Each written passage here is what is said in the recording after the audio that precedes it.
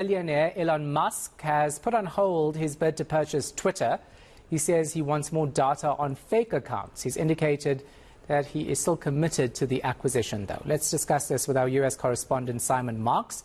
So, Simon, it's very interesting. Musk says putting the deal on hold because he wants more data on fake accounts. Are there any other reasons that have come to light? Well, this was a bolt from the blue, and it broke on Twitter, Elon Musk's own account, revealing the news at around 6:15 in the morning, East Coast time. That would have been the middle of the night out on the West Coast, where Elon Musk more normally can be found, indicating that he now wants Twitter itself to prove that its claims that only 5% of accounts on Twitter are either fake or controlled by computer bots are actually true.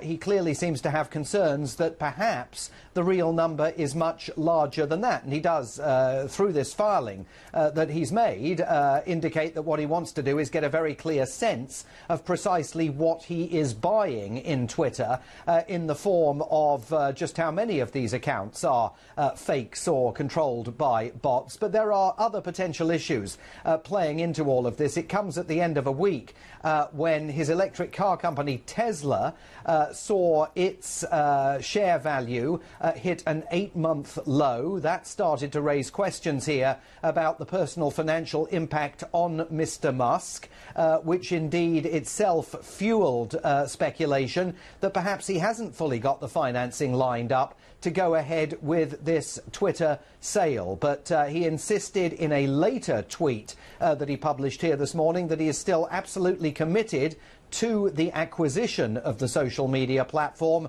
with all the attendant controversy that was already generating before he put it on a temporary hold. How is it possible that a businessman of this stature, Elon Musk, could have made so much noise about acquiring Twitter without getting all the details about fake accounts? It might seem slightly fishy from some, given his comments about unbanning certain accounts, including Donald Trump's.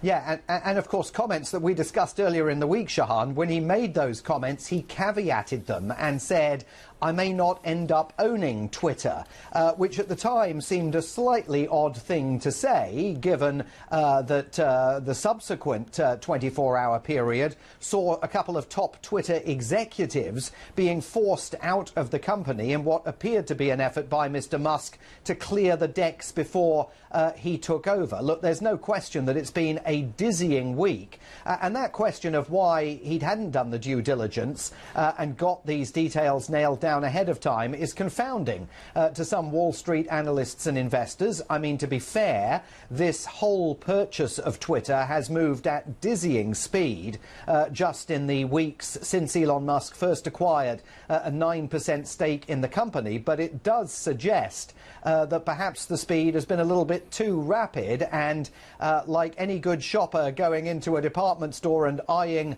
a luxury purchase, they don't necessarily always think in that first blush of the absolute implications of what they may be taking home with them. Yeah. So what did the Twitter share do when he made these comments so early?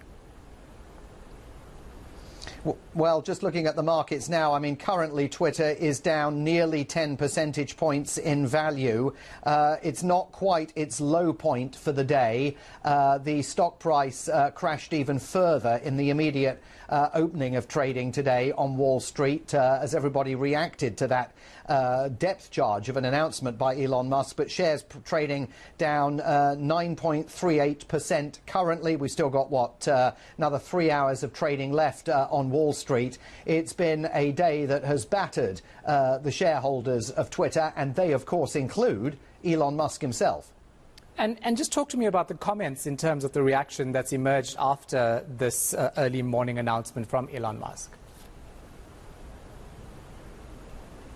Look, I mean, I think that many people were absolutely astounded by it, particularly Wall Street analysts who say that they feel as though this has been a bit of a slow-motion train wreck from the moment that it began. There are some voices out there that have been confidently predicting over the last couple of weeks that Elon Musk actually has no intention of buying Twitter, that what the South African billionaire is trying to do is, first of all, secure the Klieg lights of publicity for himself, and secondly, to advance the argument that Twitter has restricted free speech, particularly among those on the right and supporters of former President Donald Trump. But whether this really is a good faith effort to buy the social media platform or not is going to be sorely tested in the days and weeks ahead, because remember, if he does buy it, Donald Trump and his acolytes could end up back behind their social media megaphone before America's midterm elections this November. And that's why every twist and turn in this saga is being so very hotly watched here, plus, of course, all the financial impacts on the markets that every twist and turn also engenders. Yeah, it's never a dull moment or day in Elon Musk's world, isn't it? Because whatever he does and say impacts on so many people. We're going to leave it right there. Our US correspondent, Simon Marks.